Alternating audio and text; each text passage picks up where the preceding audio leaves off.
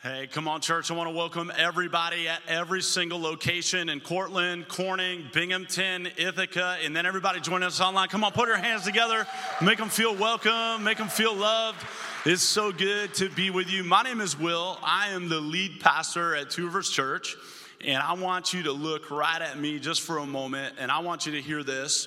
I have been praying for you. I love you. I care about you. I am super stoked to be able to be joining with you. We are in week number 3 of our series entitled All That Matters.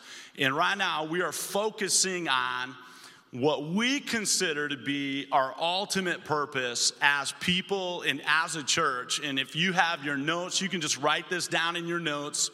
The ultimate purpose of my life is to make a difference. And so as a church, we're organized to help you in that journey to get to that point. And if you haven't done it yet, you can jump on to Next Steps online. If you just go to tworivers.church, and you can actually jump in, and we'll help you to discover your purpose and then make a difference with your life. And you'll discover a little bit more about the church, who we are, what we're all about. And so if you haven't done that yet, I want to encourage you to jump on to Next Steps online and do that today. Well, I believe it that God is calling us to serve others, and in this season to live generously for the sake of others. So as you're getting your notes out, today I want to talk to you about the power of the precious. The power of the precious. So we're going to start in Psalm chapter 126. You can turn there in your Bibles. And as you're turning, I just believe that what God is doing in this moment has the power to change your life. If you'll listen to the Holy Spirit and what the Holy Spirit has to do and apply it into your heart, that you're going to walk away today different. So here's what it says in Psalm 126, beginning in verse 5. I'm going to read this one out of the King James Version. They that sow in tears shall reap with joy. And then in verse 6, it says, he that goeth forth and weepeth, bearing precious seed. Everybody say precious. Don't say it like Gollum. Bearing precious seed shall doubtless come again with rejoicing, bringing his sheaves with him. And so I want to give you some little insight into this, because most of us aren't farmers.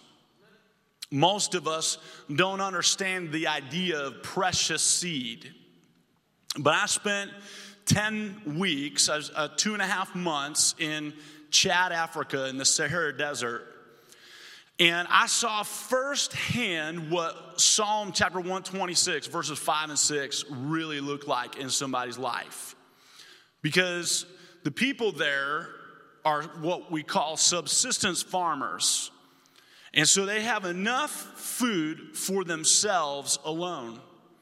And they have, if you could bring this up on the screen, they have, they grow their own food, and they have something called millet.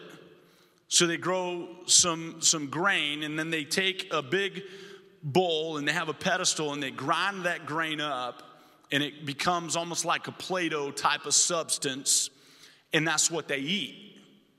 Now, in the middle of their compounds, they'll have a little family compound with mud huts.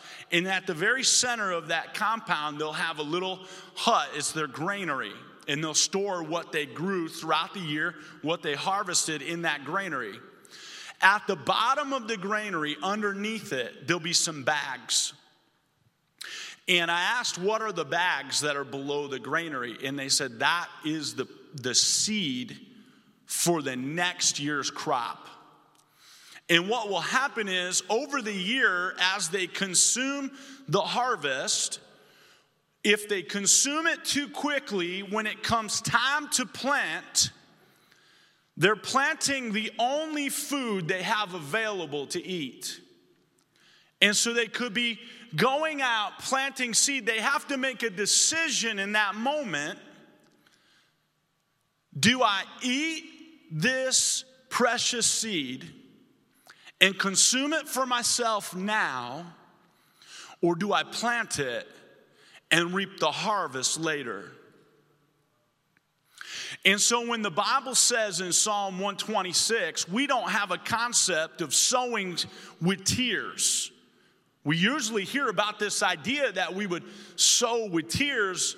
It's like, oh, there's some bad things that happened in my life, but later on, if you stay the course, then you'll reap with joy. But that's not what's happening.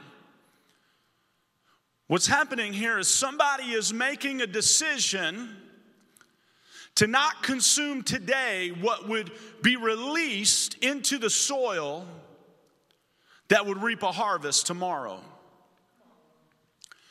And the Bible here, I chose the King James Version because of this one word, this word precious. See, the word precious, it means not in the category of everything else. It's not normal.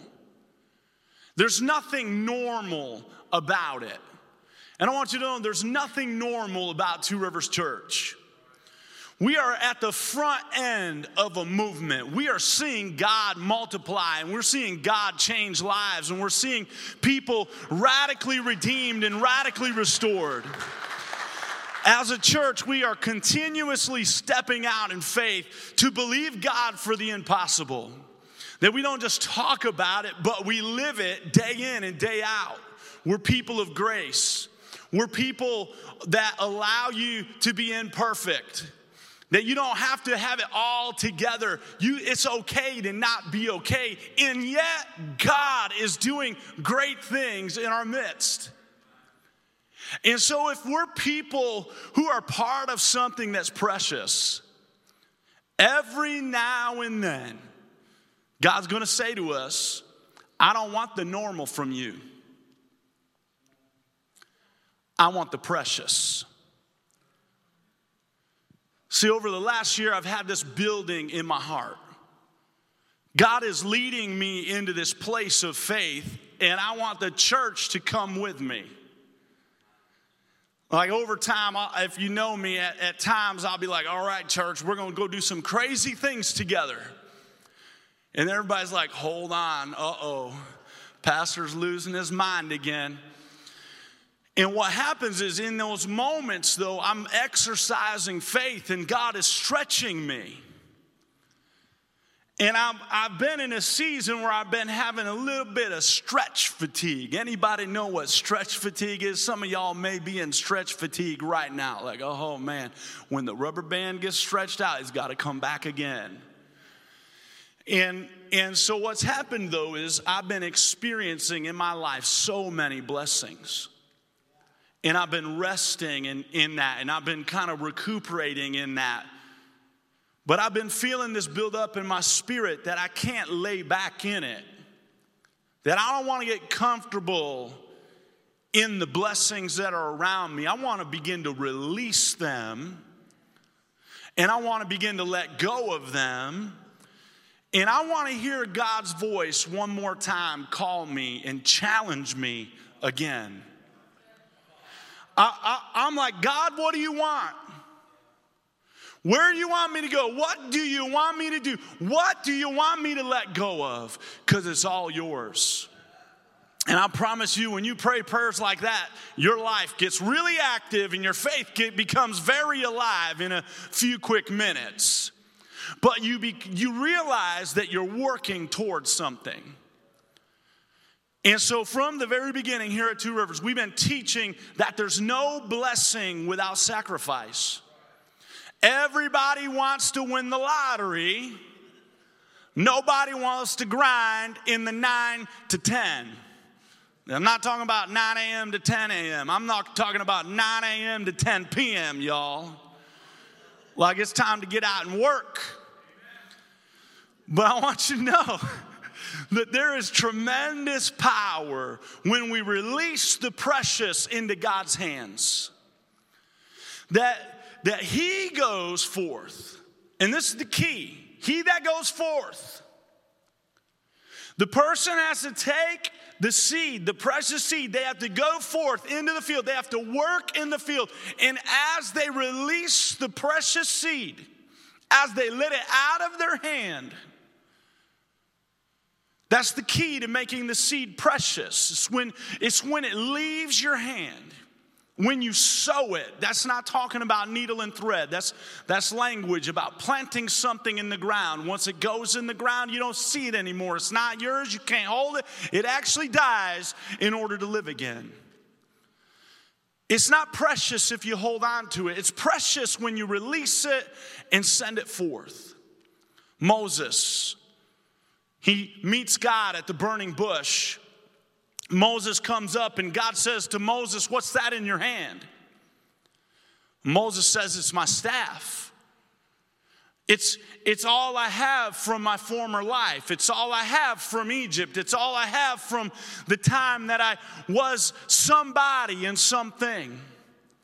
And God says to Moses, "Moses, I want you to throw it down on the ground." And so Moses, when he released it, he threw it down, and then God introduced him to the miraculous.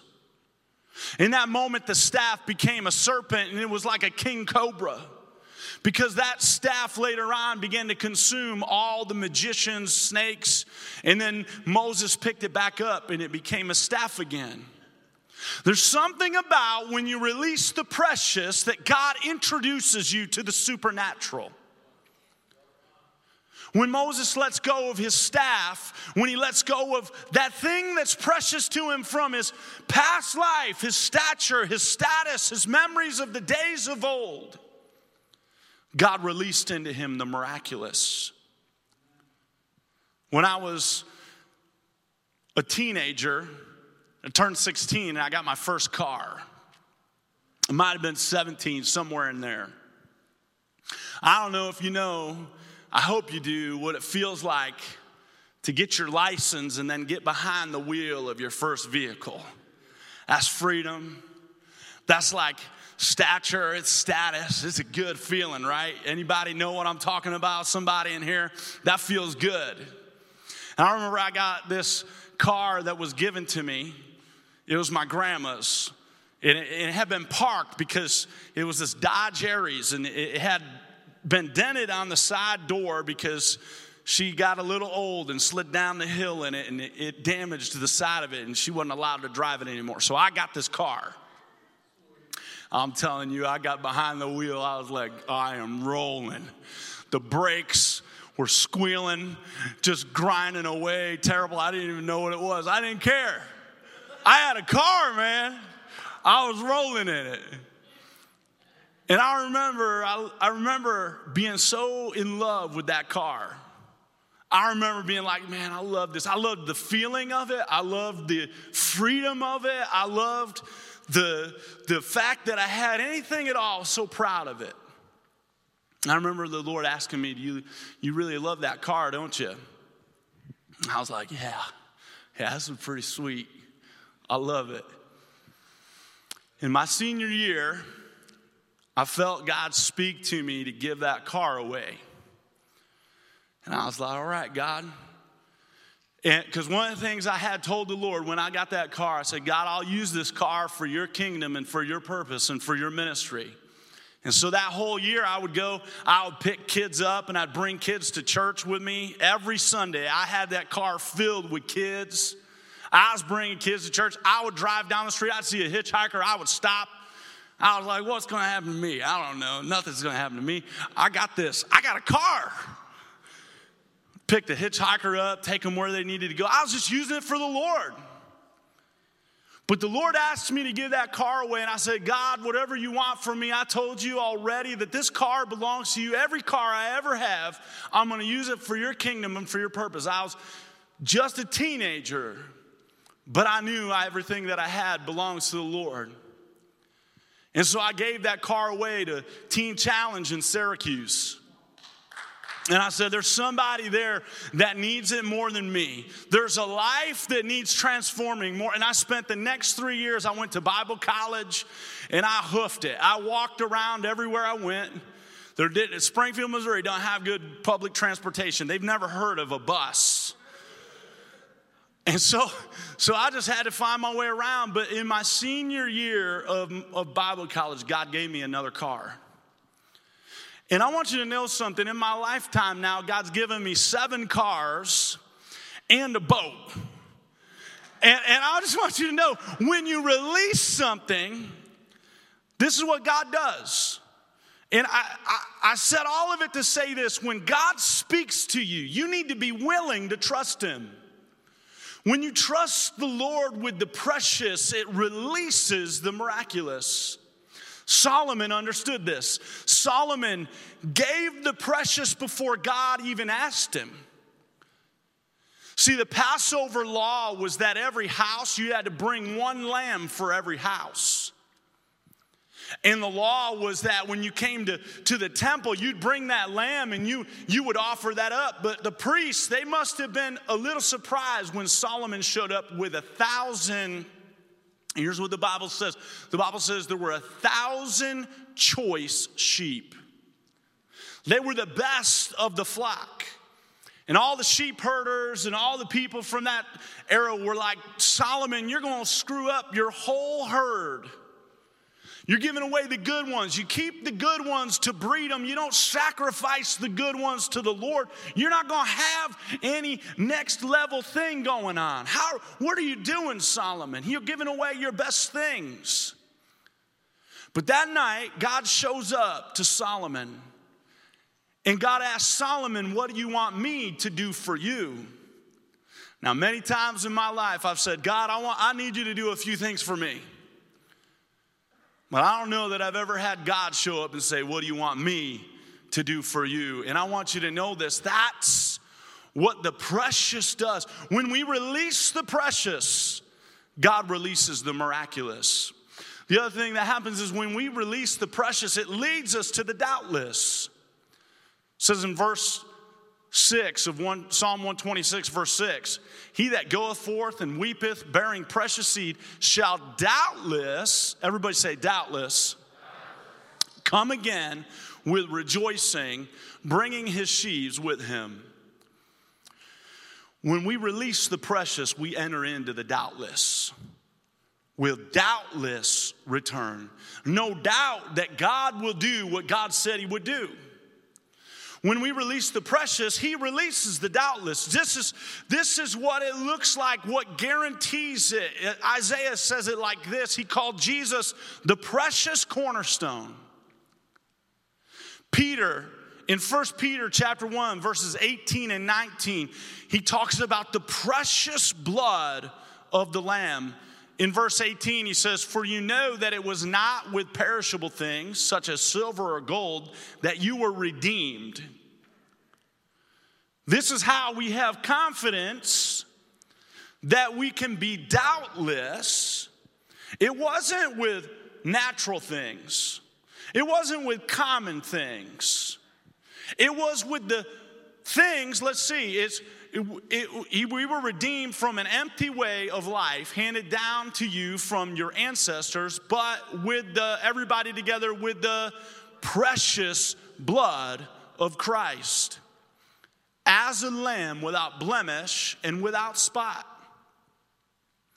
That what's precious in our lives was given to us by God. The reason God can ask you for the precious, not the normal, is that he gave his son's precious blood for you. Some of us, we have so much blessing, and this is the thing that I've become afraid of, where I'm like, God, I need to step out again. I'm getting a little comfortable in the blessing.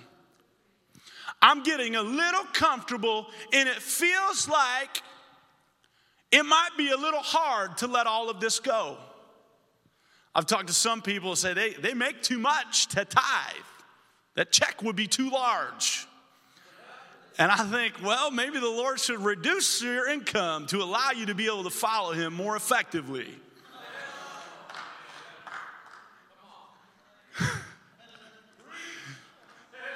Sometimes the things that we are so comfortable in, I think we should be a little worried that we become entangled, the Bible says. The cares of this life, the worries of this world, and the deceitfulness of wealth are the weeds that choke out the gospel. And I want to be released into the precious. I want to release that thing into my life that has become so precious to me. Because when you give the precious, you can doubtless return reaping with joy. That means you're going to take in the harvest. When you understand this, it's going to change your life. Mary understood this. We believe that Mary Magdalene was possessed by 7 demons. Jesus came and he sets her free. And then we see her hanging out with her sister Martha and Lazarus. And she comes in and she has a jar of perfume. It's worth a year's wages. And she sees Jesus and he's getting ready to be buried. And she takes the jar of perfume, she breaks it, and she gets down on her hands and feet and she goes to Jesus' feet and she pours the perfume out on his feet. And then with her tears and her hair, she begins to clean the feet of our Savior. Now, there's worship, and then there's precious worship. And she's weeping, and she's drying her hair, or his feet with her hair. And I want you to understand this. As she poured out the perfume on his feet, and she begins to anoint him, the blessing she poured onto Jesus came back onto her. That perfume would have been mingled into her hair. Doubtless, it would be returned. I remember as a child, one of the evangelists came through in our church, and he talked about how if we didn't have any money, we could place our lives into the offering. And one day in children's church, some time after that, the offering bucket goes by, and I reached in my pocket, and my parents must have forgotten to give me the quarter, because my parents were teaching me to be a giver. And that day I didn't have the quarter, but I remembered what that evangelist had to say. He said, how much better to give your life than just your money? And so that day as the bucket came by, I put the bucket on the floor. No one knew what in the world I was doing, but God did. And I stepped into the bucket. And I was telling God, you don't just have my wallet, you have my whole life. And that was a powerful moment for me in children's church. And God might be speaking to you right now saying, give me your children. What's the precious thing in your life?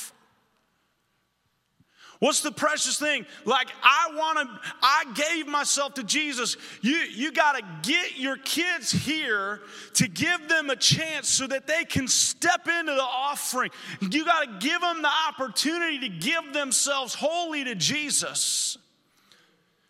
And what's so interesting in this moment where Mary is anointing Jesus' feet and she's crying and Judas says it's a waste. What a waste of money. This gift of worship. Jesus said it's not waste, it was worship. But sometimes the enemy is going to tell young people, you're wasting the prime years of your life. Don't serve Jesus, go live wild. And I want you to know it's precious when a teenager says, my body is the temple of the Holy Spirit. I'm going to use my body for the King of Kings and the Lord of Lords. And I'm not going to let my body be a common thing. It's precious when a single person gives their relationships to Jesus. When everybody else is out on a Friday and the single person's in God's house serving.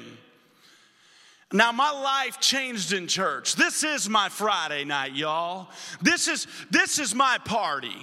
This is my club. I'm not out there backing it up anymore. I'm not out there doing all that. So don't tell me to calm down in the church. Don't tell me that I'm too passionate. This is my Friday night. This is my wild thing. This is my marijuana, right? Don't tell me, don't leave me alone here. I came to worship Jesus, and I don't care what anybody thinks about it. Anybody in love with Jesus right now? Give him worship. Come on, give him worship like not the ordinary, not the common, but give him precious worship. When you're walking through life and you got heavy trials, and I want you to know that in the heavy trials, it means God's given you heavy trust. If you're in conflict, he already has given you everything you need to win. You're walking through a moment of trial and you're feeling like, oh my goodness, it's all gone, but God's going to use the trial to grow you. And in these times of trial is when your worship becomes precious. It's one thing to come to worship when everything's going well. Everything's on the up and up. It's up and to the right. But it becomes precious when you worship in the middle of the storm. God told Abraham, I want you to take your son Isaac and I want you to lay him on the altar. Abraham looks at God and says, God, we prayed for this. This is 20 years of prayer answered in that boy.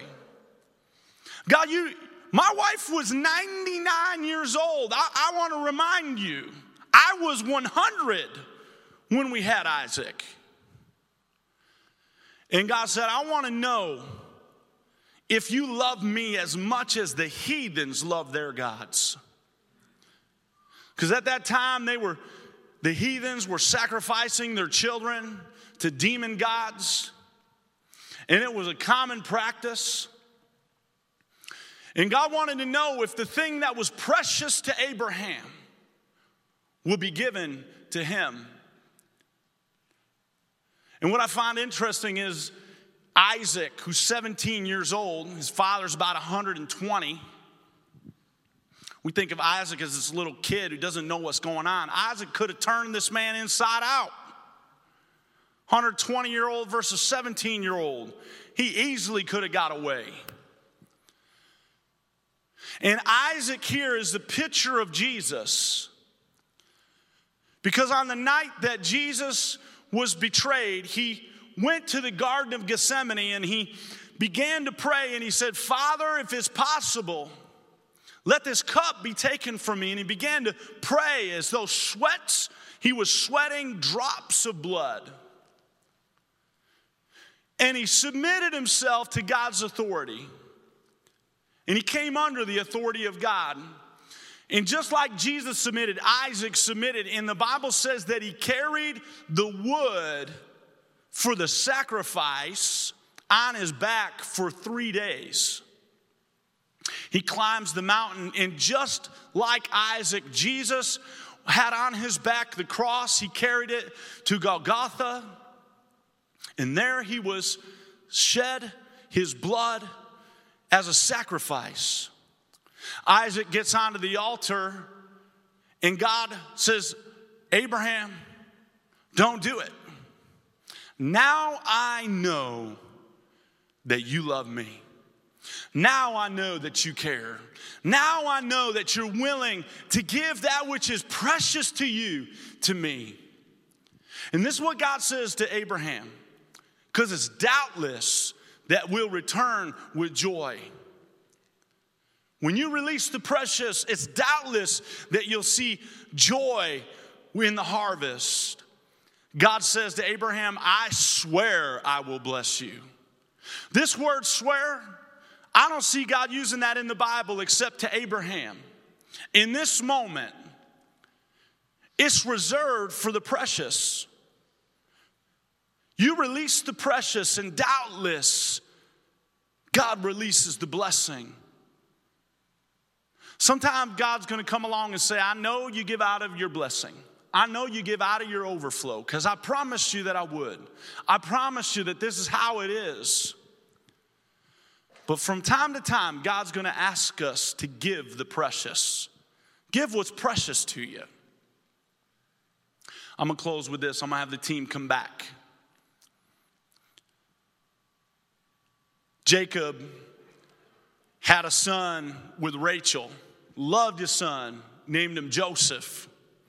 had one more son, Benjamin. And then he had all these other sons with the wife he didn't love. And so Jacob, his sons all conspired, and they threw Joseph into a pit. Joseph ends up in Egypt. The sons come back, the brothers of Joseph go back to Jacob, and they say, oh, your son is dead. And so Jacob now starts to cling to Benjamin. You're the only memory I have. Because Rachel, Benjamin's mom, Joseph's mom, died in childbirth to Benjamin. In fact, Benjamin's name was son of my pain. That's what Rachel named him. But Jacob changed his name and said Benjamin, son of blessing. And so what happens now is Jacob's holding on tight to Benjamin. It's the only memory I have, only thing I have left. All the brothers have to go to Egypt. They bring their sacks of grain. They're starving. And Joseph says, you've got to bring back Benjamin, or I'm not going to give you any more food. Now Jacob, in that moment, he thinks, oh my goodness, this is all working against me. It's all going downhill. In his mind, he can't let Benjamin go. That's the son that he holds on to. That's the precious thing in his life. And finally, in the Bible, it says that Jacob released Benjamin. It's all against me. What he didn't know was he thought what was working against him was actually working for him. He didn't know that Joseph was in Israel. He thought his son was dead. But God, in the release of Benjamin, was giving back to him not only Benjamin, but his son that he thought he had lost. And when Jacob looked up, what he saw coming back, he had sent out sacks of grain, but what was returning was wagons full. And I want you to know this, that along the way, the Holy Spirit has asked me over and over to give the precious. And God's been speaking to me fresh and anew that if Moses, if Abraham, if Jacob, if Mary, if God released the precious, don't you think that God has the right to ask in your life for you to release the precious too? I'll close with this. There's a man named John Griffith. He's referenced in The Grapes of Wrath. John Griffith was a drawbridge operator on the Mississippi River. And one day he took his son with him. This is a true story. Took his son with him to work, 8-year-old boy. They're sitting eating lunch, and he hears a whistle down the track. And here's the drawbridge with its bridge raised to allow the boats to go pass under. And so John looks at his son. He says, son, I want you to stay right here. Don't you move. I'm just going to go lower the bridge. John gets up and he goes to the lever, and he looks down. In horror of horrors, what does he see? His son had not stayed put, but had tried to follow him and had fallen down into the gears of the bridge. And he looked back at the train, and he knew it was the St. Louis to Memphis line, and it had 400 passengers on it. And he tried to judge, can I go get my son who's caught in the gears? He can't get himself out. And he knew he didn't have enough time as the whistle blew again. And the story says that he closed his eyes and he pulled the lever, and the bridge dropped. His son was caught in the gears. And he had to make the decision to pull the lever in order for the train full of 400 people to pass by. And what John said was the thing that bothered him the most was watching the indifference in the eyes of the people. Other than losing his son, seeing the people ride by on the train, reading their magazines, not understanding the price that he had just paid. Not understanding the choice that he had just made. And in their indifference and in their cavalierness, riding by.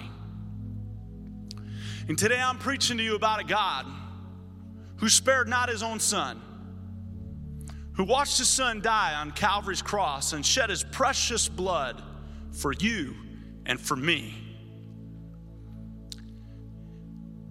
And I hope there aren't people here today who casually come to church at a time like this and offer the normal. There's nothing normal about Two Rivers.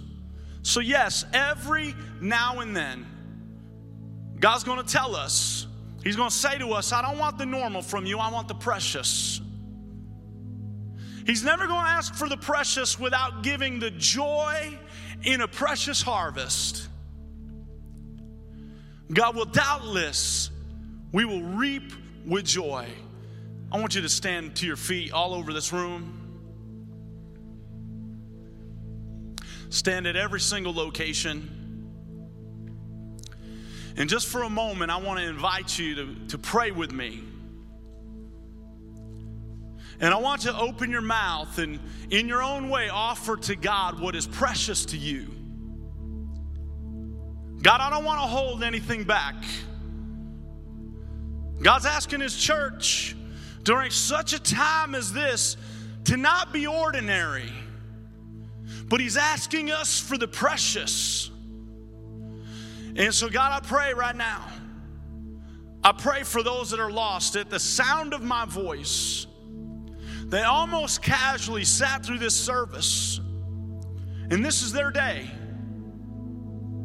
God, we offer to you now what is precious. God, I offer you my will. I make you the Lord of my life. Every heart, in every life, at every location. In Jesus' name. I want you to now, if you're here and you know that you've been holding your life out from God and you haven't given your life to him, at every location, I want you, just with every head bowed now and every eye closed, I want you, if you're ready to give your life to Jesus, you're ready to surrender your life to him, I want you to slip your hand up in the air. God bless you. God bless you. Anybody else, you just slip your hand up. God bless you. God bless you. God bless you. Here's what you're going to do. Just keep your hands up. If you see somebody with their hand up, I want you to just put your hand on their shoulder, just real gently. Just lay a hand on their shoulder, wherever they're at. And I want everybody to pray this prayer together at every single location. And if you have your hand up, this is your moment now to surrender. This is your moment to offer God the precious. That your life, you're giving it to him in this moment. Say, Lord Jesus, come on, everybody together. Lord Jesus, thank you that you gave your precious blood for me. Forgive me, wash me, make me new. I give you my life. I make you my Lord and my Savior. I'm going to follow you all of my days. In Jesus' name, amen.